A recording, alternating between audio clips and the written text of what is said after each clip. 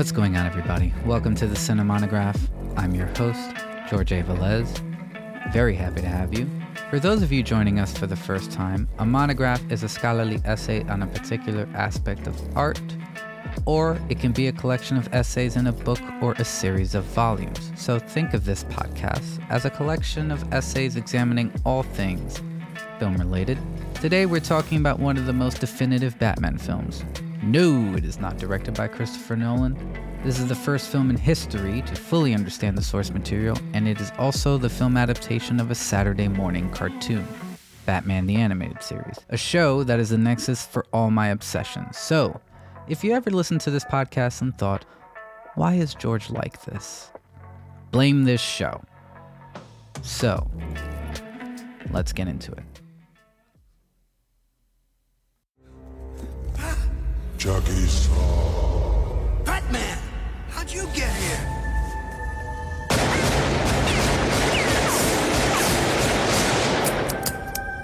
Your angel of death awaits. You ain't the Bat! You can write a book on Batman and his impact on pop culture. There's probably one out there. Of course, people respond to the complexities, the gadgets, and the villains. Let's not forget the batsuit. John Travolta owes his comeback in Pulp Fiction to Batman and his signature dance move. He's great in the movie, but let's be real. The main reason he got that Oscar nomination is his excellent execution of the batsuit. You can probably make the argument that the popularity of Pulp Fiction was caused by the inclusion of this dance. Perhaps Pulp Fiction's influence on indie cinema was indirectly caused by Batman. Some people say that Batman can only be a soulless blockbuster cash grab, but Batman influenced the indie film boom of the 90s. You know it in your heart. Of course, his biggest impact on pop culture is that every Batman film, most recently Zack Snyder's Justice League, has influenced the superhero genre.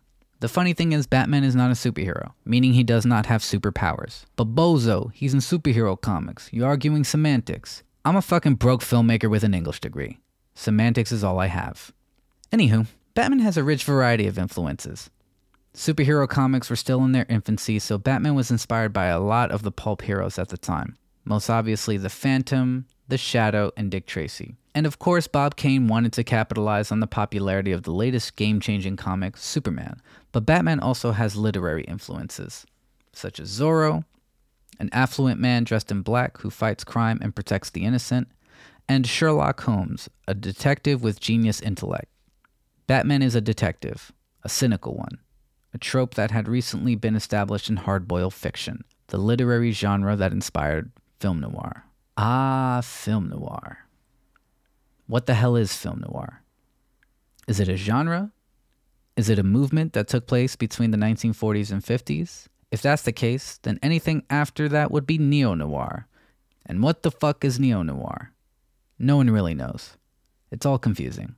Not even film scholars can get it right. I guess the best way to explain noir is that it's a mood created by certain filmmaking techniques and genre tropes. We know them all. A cynical private detective, femme fatales, moody lighting, gangsters, robberies, and tragedy. A world-weary mood where women are wicked and men are stupid and danger is just around the corner. A mood that is synonymous with Batman because of the influence on his origins. A mood perfectly captured by the creators of Batman the Animated Series, the best portrayal of Batman outside of the comics. A show that gave us the best Batman film so far, with the adaptation Batman: Mask of the Phantasm. After Tim Burton's Batman film was released, the Warner Brothers animation department started development on an animated series to capitalize on Batmania. Bruce Timm, an animator on Tiny Toon Adventures, drew a character design for Batman and pitched it to executive Gene McCurdy. Coincidentally, background artist Eric Radomski drew his background designs, influenced by Burton's films and Art Deco, and showed them to McCurdy. She hired the two of them as showrunners immediately. The series was unlike anything seen in children's animation before. This wasn't Super Friends, a corny show that was in the spirit of the Adam West Show, but campy in a bad way. This was a dark and moody show with guns, fights, and gangsters. A show with suspense, expertly crafted stories, and complex characters. Something that adults and kids can enjoy. A show that drew from film noir and Hitchcock as much as the source material. The best episodes feature Batman's villains as tragic figures. The villains aren't goofy costume bozos.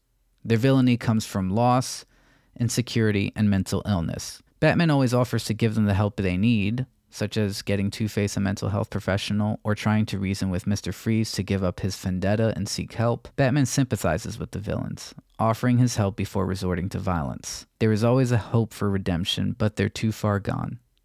Batman understands their pain because of the loss he suffered. Each villain explores an aspect of Batman's psychology, his duality, his desire for vengeance, and the pain of losing a loved one. This is writing that elevates this to a work of art rather than the sugary Saturday morning cartoon. The biggest contribution the series made to Batman were the performances of Kevin Conroy as Batman and Mark Hamill as the Joker. Their performances are so definitive you can hear their voices whenever you read a Batman comic. Conroy's voice evokes the complexities of Batman, using two voices to highlight his duality. His gruff Batman voice, which sounds almost like a growl, revealing the anger and pain of the character. Mark Hamill's Joker is a masterclass of voice acting. The Joker is one of the most difficult characters to nail down, and Hamill makes it look effortless. Every time he laughs as the Joker, it's different. His laugh makes us smile and tense up, sometimes in the same scene. The Joker is someone who truly believes in nothing except in his rivalry with Batman. Now, when I say Batman Mask of the Phantasm is the best Batman film, I'm not saying the live-action films are bad. I mean, a good amount of them are incredible and, as I've stated before, influenced the modern blockbuster. I'm saying that they failed to see the richness of the character. They failed to explore his complexity and his complicated relationship with his identity, something that I go into in the episode, Which Director Understood Batman? You should give that a listen to. I think it's pretty good. Anyway, Batman Forever is the most accurate live-action Batman movie. Fight me. The film does everything the other Batman films tried to do within a lean 76 minutes. We see Batman's origin. The film explores the struggle with being Bruce Wayne and Batman, and the effect being Batman has on his mental health. More importantly, this is a noir. It's actually a noir with Bruce Wayne / Batman as the protagonist. Batman is the detective. His ex-old lady is the femme fatale. There's gangsters. And of course, dark and moody lighting. You don't need to be familiar with Batman or the animated series. You can enjoy the film in all of its noir glory and see the tragedy and humanity of Bruce Wayne. In a flashback sequence, we get to see Bruce's first night as a vigilante. He's not in the Batman costume yet. Instead, he dresses in black and wears a ski mask. Bruce has a similar first night out in Batman Begins, ski mask and all. When he attempts to stop a robbery, the criminals ridicule and assault him, but since he's an expert martial arts fighter, he's able to hold his own. It's in this moment that Bruce realizes the most important tool in crime fighting: fear. In the scene before his first night out, Bruce meets Andrea Beaumont. They flirt, and he falls in love with her. It's a scene out of a 40s screwball comedy with Andrea in the Katharine Hepburn role, and Bruce a flabbergasted Cary Grant. It's funny, it's sweet, the two fall in love, and Bruce has second thoughts about his nightlife. We see this progression when they go on a date to the World of the Future Fair. It's like this weird, futuristic Disneyland. They are intoxicated with love and the promise of a bright future. He knows he can't fight crime if there's someone waiting for him to come home. In one of the most heartbreaking scenes in any Batman story, Bruce visits his parents' grave during a thunderstorm. He's been avoiding Andrea because he doesn't want to be a vigilante anymore. He wants to live a happy life with her. He hugs their tombstone, crying and begging. He says he didn't see this coming and he didn't count on being happy. He asks them to tell them that it's okay. When Andrea finds him at the cemetery, the two embrace after she says maybe they sent her to tell him it's okay to be happy. But as we know, the romance doesn't last. There are all sorts of omens that appear during their relationship. After all, the two meet at a cemetery when they visit their dead parents. When Batman meets Andrea's father, he is visited by gangsters. We also get glimpses of a silent, mysterious henchman who will play one of the most important roles in Batman's life. When they leave the office, Bruce and Andrea witness a mugging, and Bruce can't help but intervene. Unfortunately, Bruce is injured. The final omen comes when Bruce proposes to Andrea, and the two are swarmed by bats. Andrea breaks the engagement without an explanation, sending Bruce back into darkness.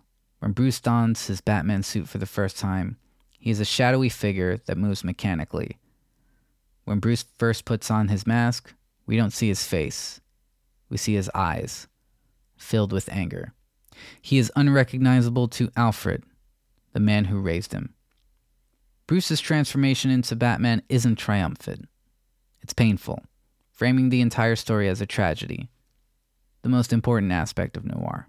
The film is a lot more brutal than the animated series, naturally. In the present Gotham City's notorious gangsters are being murdered by a hooded figure that resembles Batman, which causes a frenzy in Gotham City. Councilman Arthur Reeves is on an anti-Batman campaign.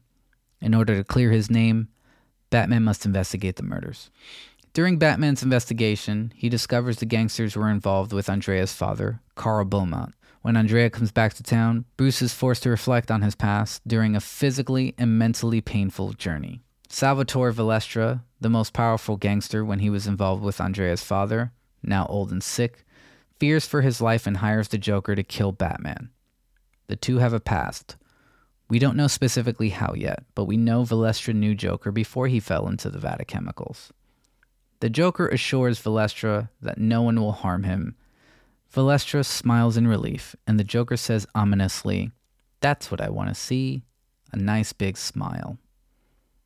When the Phantasm arrives at Valestra's home to murder him, Valestra is already dead. There's a frozen grin on his face, and the Joker sees through a camera the Phantasm and realizes that he's not Batman. The Phantasm escapes before the place explodes. Batman arrives on the scene, but the police are on him, resulting in a chase where he is broken and bleeding. Fortunately, Andrea saves him before the police can capture him. She later reveals that the Phantasm is her father. He embezzled money from the gangsters when Bruce and Andrea were together. They put a hit out on him, and he came back to Gotham to murder them. Andrea has followed her father to stop him. Since discovering Batman was not behind the gangsters' murders, the Joker goes on a quest to find out who the Phantasm is. He goes to Councilman Arthur Reeves, who was Carl Beaumont's accountant back in the day.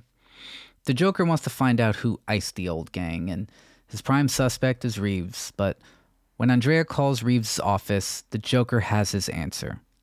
He heads back to his home, the rundown and abandoned World of the Future Fair, which is the futuristic Disneyland that we mentioned earlier. He goes back there to await his visitor, the Phantasm, Andrea Beaumont. The Joker in the animated series is the definitive Joker. That's not a statement I make lightly. The Joker has been played by some heavy hitters, but Mark Hamill's Joker is unpredictable, wacky, dangerous, and unnerving. But since the film is not restricted by the rules of television, we get to see the Joker commit some horrific acts, and he becomes fucking nightmare fuel. When Joker confronts Reeves in his office, he's so funny, but we're waiting for the shoe to drop, and when it does, holy shit. When Andrea calls Arthur's office, the Joker grabs Arthur and starts cackling and throws him on his desk, and we cut to their shadows on the wall. It's tough to make out what's happening, but I'm pretty sure the Joker stabs him, and there's something about a cackling shadow stabbing someone that keeps me up at night. The gangsters and Reeves seem to know who the Joker was before he became a homicidal bozo. The reason why is revealed when Bruce is looking at a photograph of the gangsters sitting with Carl Beaumont.